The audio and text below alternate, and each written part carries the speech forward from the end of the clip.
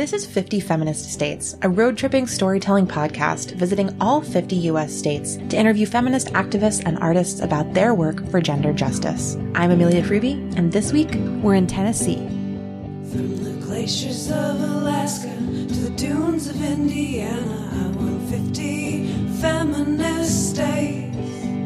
From the waves of New Hampshire to skies of Montana, I want 50 feminist states. And when you hear the call, you know so well. Sisters, speak out, I know I will. Hi everyone, Amelia here. Welcome back to season 3 of the 50 Feminist States podcast. This week we're in Mississippi and I am talking to Jamie Harker, the founder of Violet Valley Bookstore, also a professor at Ole Miss, also all around community member and queer icon. Before we get to that interview, I would love to take a moment to encourage you to rate and review the podcast on iTunes. This season, we are running a season-long giveaway. Anyone who rates and reviews the podcast on iTunes during season 3 will automatically be entered to win a super cool 50 Feminist States swag pack. That'll include a 50 Feminist States tote bag, a fanny pack, a bunch of stickers, some buttons, notepads, pens, basically all of the cool 50 Feminist States merch that I have after all of the Kickstarter campaigns that many of you have so helpfully funded. Shout out to you. Thanks so much. So again, you can just rate and review the podcast on iTunes to be automatically entered to win. We will announce a winner at the end of the season. So as I mentioned, coming up this week, I have an extra special conversation with Jamie Harker of Violet Valley Bookstore. There is a very long tradition of feminist bookstores in the United States. And I have to admit, as a book lover and an ardent feminist, they're really close to my heart. Chicago has an amazing one called Women and Children First. There are others all around the country. On the season 3 road trip, I visited Violet Valley in Mississippi and Karis Bookstore in Decatur, Georgia. And they're always just such a joy, such wonderful spaces to be in. So I would encourage you as you're listening, go ahead and look up and see if there's a feminist bookstore in your community or somewhere nearby. Maybe you can give it a visit. Maybe you can start buying your books through there. Or maybe you'll find that there's even an opportunity for you to create one. We'll talk a little bit about that toward the end of the episode. For now, I'm happy to introduce Jamie Harker. She is a professor of English and the director of the Sarah Isom Center for Women and Gender Studies at the University of Mississippi. She helped organize the Oxford, Mississippi Queer Pride Week and Parade. She recently put out a book called The Lesbian South, Southern Feminists, the Women in Print Movement, and the Queer Literary Canon. And in addition to that, she founded Violet Valley Bookstore, a nonprofit queer feminist bookstore in Water Valley, Mississippi, a town of about 4,000 people. I was so excited to go there. It was maybe one of my favorite places that I went on the season 3 road trip. And you can go see images of it on our Instagram at 50 Feminist States and on the Violet Valley Instagram at Violet Valley Books if you want a little inside peek while we're talking about it on the podcast. For this week, I'm going to go ahead and share our conversation as it happened when I was at that wonderful bookstore. So we'll start with Jamie telling you a little bit about herself and how Violet Valley Books was founded. Here's Jamie now. So I am Jamie Harker. I'm a professor of English at the University of Mississippi, and I'm the director of the Sarah Isom Center for Women and Gender Studies. On the weekend, I'm here at Violet Valley Bookstore. This is a queer feminist nonprofit bookstore. It's in a little town of about 4,000. We're 17 miles from Oxford, Mississippi, where I work. We have been open. It will be 2 years in December. Can you tell me a little bit about your journey to starting the bookstore? You know, I always joke that anyone who loves books has always dreamed of having a bookstore. If there's anyone who isn't a book kid who was like, wouldn't it be great to have a bookstore? But I think more directly, the motivation for me was I had been working on this book about Southern lesbian feminists that just came out last fall. And all of them were involved in the Women in Print movement, which is this really cool, feminist movement where they were starting their own presses and their own distribution system and their own bookstores. And they had this whole idea that, like, from the idea in the writer's brain to the reader holding the book, they wanted it to be women-owned, women-controlled, so that they wouldn't be controlled by the mainstream media, or as I think they called them, I'm trying to think of what lice, the literary industrial corporate establishment, which really cracks me up. There's a really good book about this called The Feminist Bookstore Movement by Kristen Hogan as well. And so it's this amazing moment. So all these writers were involved in it in a lot of ways. Dorothy Allison used to run a women's center. You had people like Minnie Bruce Pratt and Mab Segrest running their own feminist periodical. called Feminary. June Arnold, who was a lesbian feminist writer, founded Daughters Inc., which is the one that published Rita Mae Brown's Ruby Fruit Jungle in their first run. They were all over the place, not only writing, but creating their own systems. And they did this when it wasn't easy to do. They didn't have email. They couldn't crowdsource. They had to literally save up to get long distance calls because it was expensive. A lot of them would get jobs where they could get free long distance. They would write each other letters. They would throw books in a bag and drive across the country and couch surf and drop them off at bookstores. They had to get like movable type presses and teach themselves how to use it and use mimeograph machines. They were just remarkable. They set up this amazing system. And a lot of the stuff we read today came out of those presses first. And as I was working on the book, I thought, man, they did this with nothing. They did it with like a dream and moxie and like borrowing $2,000 from their parents to open a bookstore. And, and I'm like, I have way more advantages than they had when they started. I could do something small like this. So I really thought it was a cool idea. And when this space came open, it felt kind of perfect. Just to give you a visual, for those who are listening on podcasts, it is 10 feet wide and 40 feet deep. It was originally quite literally the alley between two buildings. So you can kind of see if you look up the bricks that it was just an alleyway. And then at a certain point around, I think the 1890s, turn of the century, they covered the alley up and just put a roof on it. The first thing it was a cigar store and a bookstore, which I love. People told me that when I opened, and I was joking we need to get like a humidor and, like add it all together. When I first came down here and moved here, it was still a barbershop, which it had been for decades. It was like a 2-chair, 3-chair barbershop. I've still got the pig sink in the back, it's behind the counter. And I still have men come in and telling me they got their haircut here every 2 weeks, growing up. And then that closed down. And then there were 2 artists in town who opened it as Yallo Studio or Yallo Gallery. And it was a really cool little studio space, as you might imagine, because it was just like little and intimate. And then one of them started doing quilts, and she quite literally didn't have enough room to lay it out because it's only 10 feet wide. So she took a building on the next block, and then it was vacant. And I remember saying to my wife, who owns the building next door, that would be the coolest space for a bookstore. I just really like the shape of it. And it was sort of daydreaming. Like I really was sort of talking. And Dixie said, you should totally do that. That would be awesome. Why not do it? I'm like, I can't do it. I don't have time. I don't know anything. I've never even worked in a bookstore. And she says, you can do it. We should do it. And so I thought, well, I'll ask her. And she's like, that's a great idea. It's open in November. This was like 6 months before. And then I had a panic attack because I'm like, wait a minute. That was just weird as talking. What just happened, right? But a lot of things made it possible. One is that it's really affordable rents, right? Not only, in general, Water Valley is much more affordable than Oxford, which is why a lot of artists and professors have moved down here. But even for Water Valley, it's very affordable because it's a weird little space. It's not like you can do a lot with it, right? So that really helped. There was an annual book sale that the American Association of University Women used to do in Oxford every year. And they had decided to stop doing it because it just wasn't getting them enough return, and they had to store all the books. And I knew one of the women who ran it, and I said, hey, what are you doing with all your leftover books? And she said, oh my God, will you take them off my hands? We don't want to pay for them. So they gave me 2,000 volumes of books. And that really helped us get started, because the hardest thing about a bookstore, besides, the month-to-month stuff, is stocking it, right? The back stock is a lot of money. So that gave me enough to kind of get started. And then there was a woman who was a AmeriCorps volunteer I knew, who had worked at Square Books and heard about the bookstore kind of bubbling up and was like, oh, I want to help with that. And so I said, well, maybe we could do like a Kickstarter campaign. Wouldn't that be kind of cool? And Ellis knew how to do all this, so took a video of us and they posted it, and we set a fairly modest goal. And we're like, yeah, we'll just post it and we'll wait and see. And it took off because a lot of Mississippians shared it. So I had friends and former students, and they shared it, and it was public. And so we met our goal in 4 days.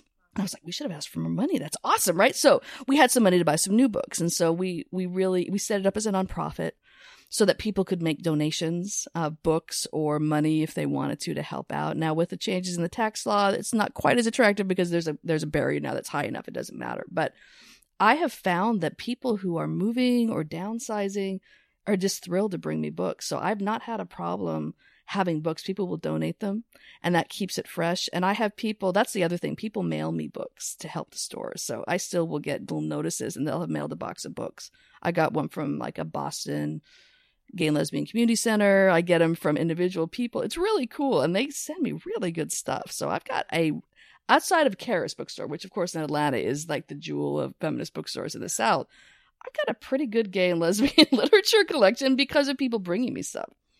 So that's sort of how the journey has gone. And it's been fun to see how much people like the idea. I still get people driving up from Jackson or down from Memphis or from a little town, and they're so excited. They've never seen a gay and lesbian bookstore or a feminist bookstore. They've only seen it on Portlandia, right? Like they think it's like something imaginary. So it's right here, and there are all these books that they can just browse and look at. And there's, rainbow flags. There's 3 in the bookstore, including one in the window.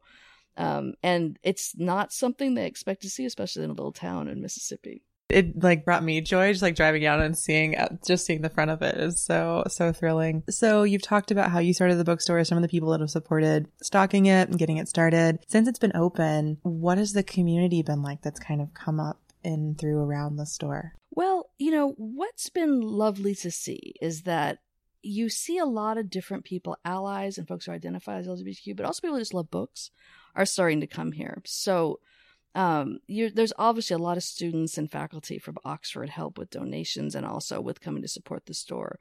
But we have built a kind of local community as well. Folks who identify as LGBTQ, folks who just think it's good to have a range of books available. Because we're a nonprofit, I make classics and children's books especially very affordable. So you can buy a book here for $1. And you can get children's books. Usually I try to price them so you can own them and take them home. So there are folks who just bring their kids periodically and come in and stock up. You may have noticed, I'll show you in a minute, there are a bunch of aardvarks around the room, little stuffed animal aardvarks. And there's a story behind that, as you might imagine. There's a guy I knew from the university, and he said, hey, I used to own this bookstore in Meridian, which is about 5-6 hours south. And when the bookstore closed, he just took all the stock, stuck it in a house, and they moved to Oxford and just left it for 10 years. And they were about to move away, and he said, do you want the books? And of course, I'm like, yeah, I want the books. So he brings me, again, about 2,000 volumes of books and an entire garbage bag filled with aardvarks because it was called the Aardvark. And I just thought it was delightful, so I put them all around the store. And whenever people would ask me, I would say, didn't you know that the aardvark is a secret gay symbol? I'm just messing with them. It's fun. It's not really. Now it sort of has become one, but I was just laughing like, you didn't know that? Really? And so now they just joke around about it. So if anyone ever asks me about an aardvark, I say, if you buy a book, I'll give you a free aardvark. And the kids love it. So this woman in town who's got a couple of kids came in and said, my kids have announced that they want to start a reading club, and they're calling it the Aardvark Club. So they all have aardvarks, and they're going to start a little reading book club. So anyway, it's just delightful. So it's that kind of stuff that emerges that's really kind of charming. There's a guy in town who comes in, and if you saw him, he's wearing camo and he's got tattoos. He looks like kind of somebody you wouldn't expect to like a bookstore like this. He loves reading, and he's like, wow, they got really good books there, and they're really affordable. So he comes in and browses my mystery section all the time, and that's the kind of thing that I think is kind of charming, is that you get people driving in, but also people from around town who just like having a bookstore in town, and they like having the range of stuff here. What is Water Valley like? Obviously, the bookstore has become like this part of the community, but I'd love to hear more about the 4,000 people that live here that I'm sure you know many of, and maybe also a little bit like how you landed here. It's an interesting, it's a transitioning community. So there's been some tension, as you might imagine. There are folks who have been here for generations, like their people came here at the turn of the century. It was originally a railroad town. So it was a hub town, and there's still a little railroad museum that has a sign that sort of says how many miles it is from New Orleans, how many miles it is from Chicago, right? It was on the line that goes north. And that was the main business here for a long time. If you're a Faulkner fan, Mottsville is based on Water Valley. So at the end of The Sound and the Fury, when Jason is trying to catch his niece, who's hopped on the train, he drives to Mottsville, which is Water Valley. At the end of Light in August, that's where they find Joe Christmas, right, is here in Mottsville. In the 50s, when the railroads largely shut down, the town went into kind of an economic decline. And so there's a lot of people who've been here who kind of kept Main Street going. Turnage Drugstore has been here since the turn of the 19th century, the 20th century, right, about 1900. But you had a lot of empty storefronts. You had some that were kind of falling in, and it was not thriving a lot. There's a Borg Warner plant, which is the main way that folks in town that come through here. But what started to happen is, actually I had a colleague, Annette Trevzer, in the English department with me, and she and her husband bought a house down here, and they bought a storefront down here.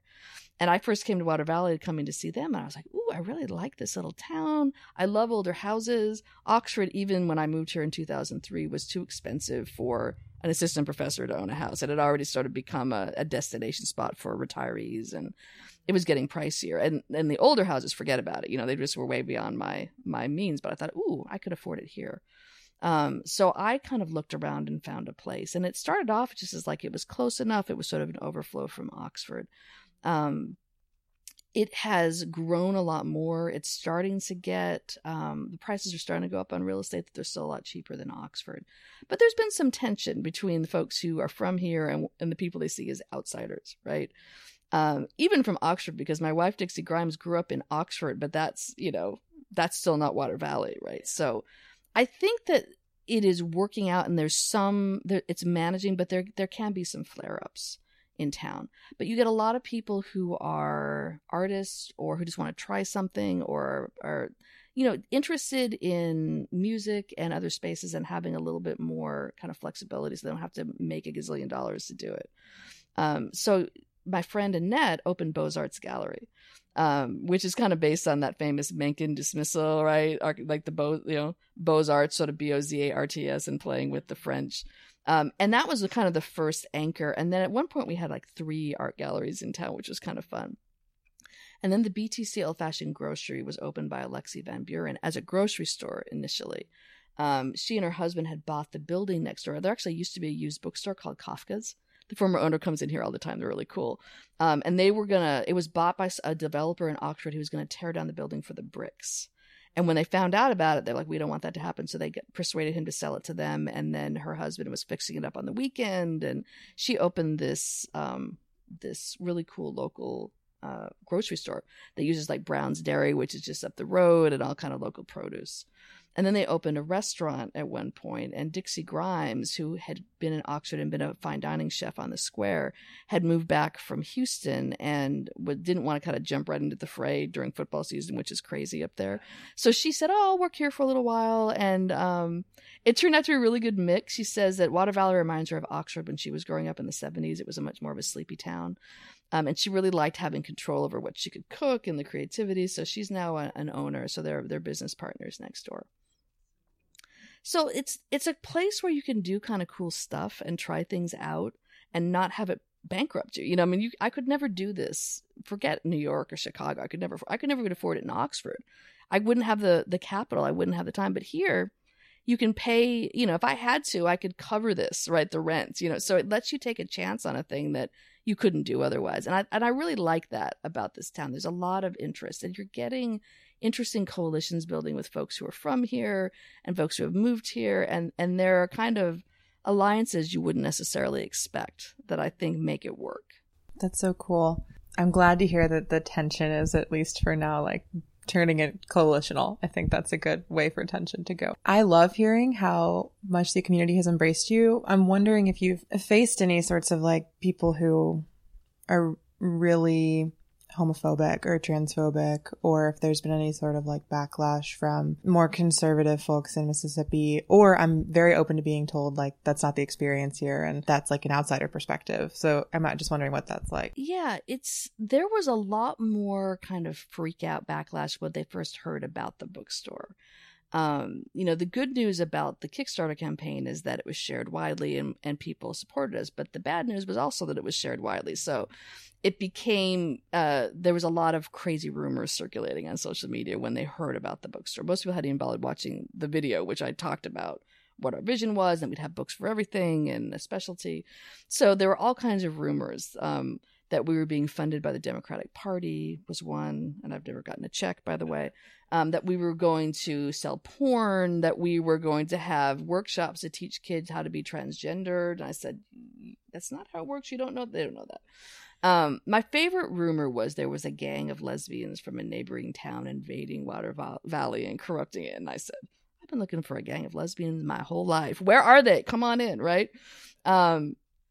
They had a series of prayer meetings in the park across the street 3 Thursdays in a row. And that was a little less funny. It was a little worrying. And they got increasingly hostile as they went on. So we didn't go to them. The second one, my wife watched the video of because she wanted to see what was happening. And there was a Baptist church from out in the county that bussed people in for the prayer meeting. And there was a guy at the mic, and at a certain point he screamed, "We don't need books!" in this really disgusted way. And when Dixie saw that, she said, "Okay, I think we need a security system." So we did get a security system installed at the bookstore and at home. And we still have that. We have a little camera up there. So we keep that on. And that was because we got a little worried about it, about some of the weird, crazy talk going on. And Dixie kept saying, we just need to open and let them see, because all the stuff that they're afraid of is not true. And once they see that it's open, it's going to get better. And she was right. When we opened, there were people in town who were like, we will never set foot in there. And I said, okay, I mean, you're welcome to, but you don't have to. And they kind of saw it was a bookstore, which they kept writing about a bookstore in quotations like it was some kind of sham. I said, no, it's really a bookstore. I'm a literature professor. Like, I study this stuff. This is what we do. So once we got out here, I think it made people kind of go, okay, maybe that wasn't it. There's a small core of people who don't like the bookstore, would never come in the bookstore, think it's a terrible thing to have the bookstore. And that's their prerogative. They get to feel that way. But generally speaking, that's really calmed down. And I've never had any incident at the bookstore. It's never been vandalized. I've never had anyone come in and be hostile or try to smash things up or even just say anything ugly. They just generally don't come in if they don't like the bookstore. And that's fine. And that's, I think, the thing that surprises people the most is that they really thought there would be a lot of incidents and, knock on wood. Like, I don't want to jinx it, but so far, no one's written anything outside. No one's really done anything. They just either come in or they don't. And the longer we just keep showing up. So we're here every week. If it's quiet and no one's inside, I read outside and I talk to people. My wife has taken over decorating the windows, so you can kind of see the end with the watermelons. We had the window painted for the Watermelon Carnival, which is the big carnival in town. A lot of southern towns will have little southern, summer events. And we left a few of them up because she decorates for every holiday, and there's always a lot of stuff at the window. We always have an inflatable, little animal outside. I've got a flamingo right now, and the kids love them. And so that's always outside. So it's like a fun, festive place, and people like it. We're always posting pictures on Instagram or Facebook of people coming to see us, or people will bring me cupcakes and we'll give them out. And, it's that kind of place. Like, people just like it. And it's a happy place. So we're always buying ads in the local newspaper to support stuff whenever they ask us. So there's always a little Violet Valley bookstore and the football page. And we were in the Watermelon Carnival program. And we just keep showing up. And what I like about the bookstore for me is that, we have forced, I think, a conversation in the town in which we live to say, look, we've always been here, right?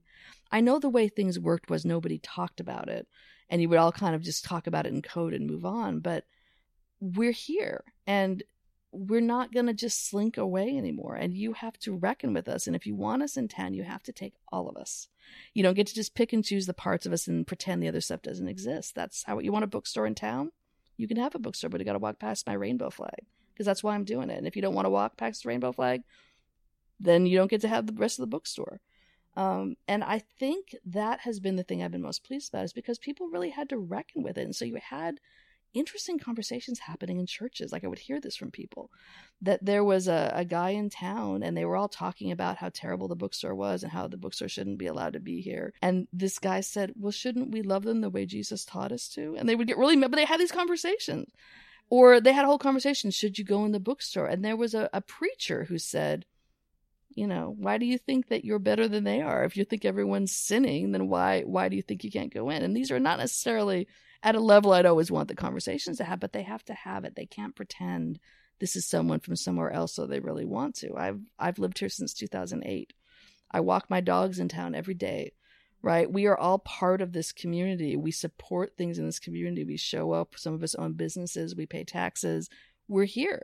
And there are people who like the fact that the bookstore is here. And I bring people in sometimes. That's the other thing that's really funny. For the first time we had an event, Oxford has had a pride parade every year.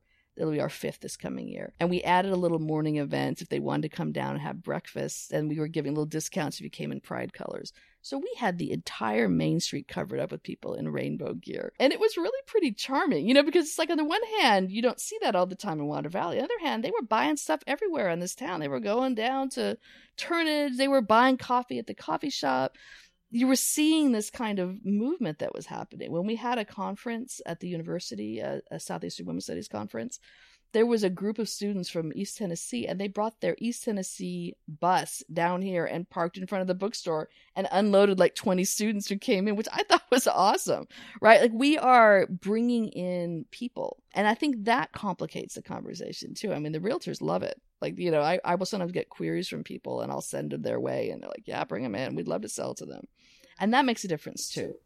Yeah. I mean, I love that story, the way that like a queer feminist bookstore can change the economic landscape of a small town like this in the South. This is a totally different kind of question. And if it's a personal question, you don't have to answer it. But you keep talking about Dixie, and I would love to know how you met and just a little bit about your love story. Absolutely. It's funny. We smile about this because I've known Dixie since I moved here.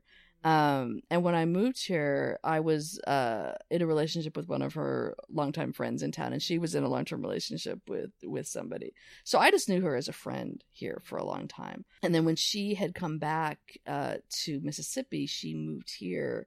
And so we were living in the same town when she came down here and was working on it. So she's just someone I've known for a long time, and we've been really close friends and tried to help each other out. And then when my relationship ended after 11 years, we spent time together because she was, I was not doing well, right? I wasn't really, happy about where things were going. And so we spent a lot of time there, and she was single. And so what was great is when we got together, we already knew each other, right? So there was none of that like awkward, I'm trying to pretend to be someone I'm not. There were no secrets. I mean, she knew every flaw I had, right? And that was all very central. So it was like you had this basis of really great friendship and trust. And then when we became a couple, we're like, oh, wow, how did we not know this? Like, this is great. Like, it was a little scary at first because you think, I don't want to ruin the friendship if something goes wrong. But what was terrific about it was you had that foundation. And then when you add the romance, we were like, well, this is like perfect, right? It's amazing. So, it's really wonderful to have someone who, just supports what you want to do. It makes you think you can do anything. I don't think I would have had the courage to open this bookstore if she hadn't said, you can totally do this. I will help you. Because I'm like, I'm a professor, right? English. I don't know anything about money. Can I do books? And she said, I will help you do all that. And she has, right? So it makes me try things I probably wouldn't have before. And I'm really grateful for that every day that I'm able to say like, wow, this is amazing. Like, I've always wanted to do this. I probably wouldn't have had the courage if I hadn't had someone who said, you can do it. I think that's amazing, right? That is really amazing. And I think it's also just in the spirit of any feminist or LGBTQ bookstore, like it takes more than one person to bring it to life. So I'm really big on being proud of our own successes, but recognizing everyone else who makes them possible, because I think the sorts of like individualist narratives we have around, one person doing all the things are destructive. So it's exciting to hear. And thank you for sharing. Absolutely. No, I totally agree with that. I mean, I think not only the partners obviously who are essential, but all the other people. I don't think this would have taken off if people hadn't gotten so excited about it and shared ideas and wanted to help. And, I have students who are like, can I come volunteer? Can I come help you sort? Let me do something. Let me help bring things. You really have to have that community support. And the other side of this is too, when it's the individual, like, sort of exceptional person narrative, it makes people think they can't do it too. And the truth is, I mean, stuff happens because people decide they want it to happen and they make it happen. So, when I was going around giving some talks for my book last year, I would often have people say, we just are really frustrated. We do not like the queer spaces that are available in our city. And I said, well, why don't you start something new? And it had never occurred to them. They wanted to say what was wrong with what was there. And I said, you know what? If we waited for someone else to do it, we wouldn't have any of the things we had. That's why I love those early feminists. They were so fearless. They said, when you look at the atmosphere they were in and what they created in that hostile space, they're like, we don't care. We're making what we need, right? We're going to remake the world the way we think it should be. And we're not going to wait for someone to give us permission or approval. And you can do that too. I mean, it's not exceptional. If you don't have a feminist bookstore in your community, start one. Get people to help you. Get someone to give you a room in their building if you don't have the money to pay the larger rent. Get people to come and support you, and you're going to find there's a lot of power in that. If I can have one in little teeny tiny Water Valley, Mississippi, there's no reason you can't have one where you are. I keep it going. I think that would be amazing. So I love that sort of empowering message. And I take inspiration too from like early feminists, whether it be like first wave folks or just like the 60s activists who just did the work. And a lot of people I've talked to particularly in smaller places. One of the women I interviewed said this great thing about how like when you're in kind of an under-resourced area, you have to be like a generalist feminist. You have to know a little bit about everything, and you have to be doing the work in all the areas. And nobody's an expert, so nobody has to be. And you just like roll up your sleeves and get it done. And that's definitely an ethos that I see among all of like the grassroots people I've been talking to, which is cool. Yeah, that's absolutely right. That kind of do-it-yourself approach to it. One of the things I like about doing activist work and kind of collaborative work here is that you can't be a purist about who's allowed to be part of that movement. There's just not enough of you. You have to build alliances. You have to work with others. We would never have a pride parade in Oxford if it weren't for the allies, because about over half of the people who march don't identify as LGBTQ, but they identify as allies and they want to be part of it. And when you invite them to come, they're so excited. So you have like Oxford Film Festival, Yakima Toppa Arts Council, you got all these other people who just think it's great to be part of it. And that collective energy is what makes it work. And I think that's true in larger places too. It's just easier to imagine that you can just talk to people who believe like you and look like you and have the exact same perspective. Here, you have to figure out how to build all that stuff in. Of course, we're trans inclusive. Of course, we're also interested in social justice, in racial issues and other places. Of course, we're part of that. That has to be part of that conversation. And I like that about it, right? That you don't get as wrapped up in what sometimes feel like really destructive purity wars about who's in which space, right? You have to figure out how to work together. And I think that's right. Like that's part of it. I think that's all of my questions. Is there anything else that you wanted to say about your work, about the bookstore, about LGBTQ work or feminist things in this part of the country? I guess all I would say is that what I love seeing is the LGBTQ community, I think, in Mississippi is starting to feel empowered. I think after HB 1523 passed, which is one of these religious freedom license to discriminate bills that are out, people got kind of fed up, that, we have been in this space and we have followed all these rules and you continue to use this as a punching bag. When we had our Pride Parade, it was right after that passed. That wasn't why we had already been planning it, but it made a lot of people want to come. And you're starting to see Pride Parades pop up in other communities across Mississippi. You're starting to see people who are creating spaces. And I'm really proud of what I see my students doing and coming in with this kind of fearless can-do attitude. And I would love to see folks come down and support them. And I don't just mean financially. I mean, come to these events, right? Recognize the bravery of people who are doing activism down here. It can be really easy to write off the whole region. But the truth is there are some really amazing people in the South who are basically held hostage by hostile state governments and not given the support they need. And the more we can see ourselves as part of a larger struggle and a part of a larger movement, I think the better. So I would love to see folks, if you're around this place, do a tour if you want of all the queer friendly spaces and only give money there, but you can do it now, right? Come to these bookstores, come to these restaurants, go visit the activist spaces and think about the ways that it connects, because this really is a moment that I think we all need to learn from each other and try to build each other up. After the election, I read an article by somebody who said, the truth is we all live in Mississippi now, and we now have some things to teach you about how you resist a hostile place that's working actively against you. And, I think my students often didn't know this could happen. Everything seemed like it was on this progress narrative getting better. And in many ways it is, but you're always going to have these backlashes and you've got to figure out how to weather them. And one of the ways are spaces, creating inclusive spaces where people can imagine possibilities and go off and do something amazing. I know that people who come in here will go off and do some stuff that I would never have dreamed of. And that's how it's supposed to work. And then someone will be inspired by them and try something even bigger. Thanks so much to Jamie for taking the time to speak with me for the 50 Feminist States podcast. If you are as excited about Violet Valley books as I am, go ahead and give them a follow on Instagram. You can donate any super cool used queer and feminist books that you have to them. That information you'll find on their website, violetvalley.org. I also just want to give a shout out to Hooper and Sarah, who are two of Jamie's students at Ole Miss who I got to meet with while I was in Oxford. I really loved our conversation about the queer and feminist scene there, and they just had such glowing things to say about Jamie and the role that she plays in the LGBTQ community in Oxford. So it's always so exciting to me to, interview people for an episode. But when I get a chance to talk to other people in their community and we all get to share kind of in the joy of the work that they're doing, that truly is the highlight of these seasons. So thanks so much to Jamie, Hooper, and Sarah for showing me a little bit of Oxford and Water Valley. It was a true joy. Got another episode coming out this week from Oklahoma. Can't wait to share that one with you. Until then, I'll see you on the road.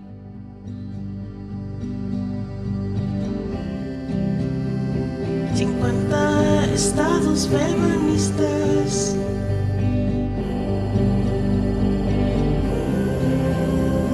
50 estados feministas. 50 feminist states.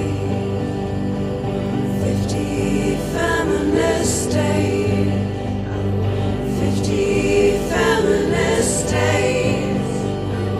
50 feminist states. Thanks for tuning in to this episode of 50 Feminist States. You can find show notes at 50feministstates.com/podcast and follow us on Instagram at 50 Feminist States. Special thanks to Danielle Sines and Jessica Naria for our theme song. Until next time, wild ones, we'll see you on the road.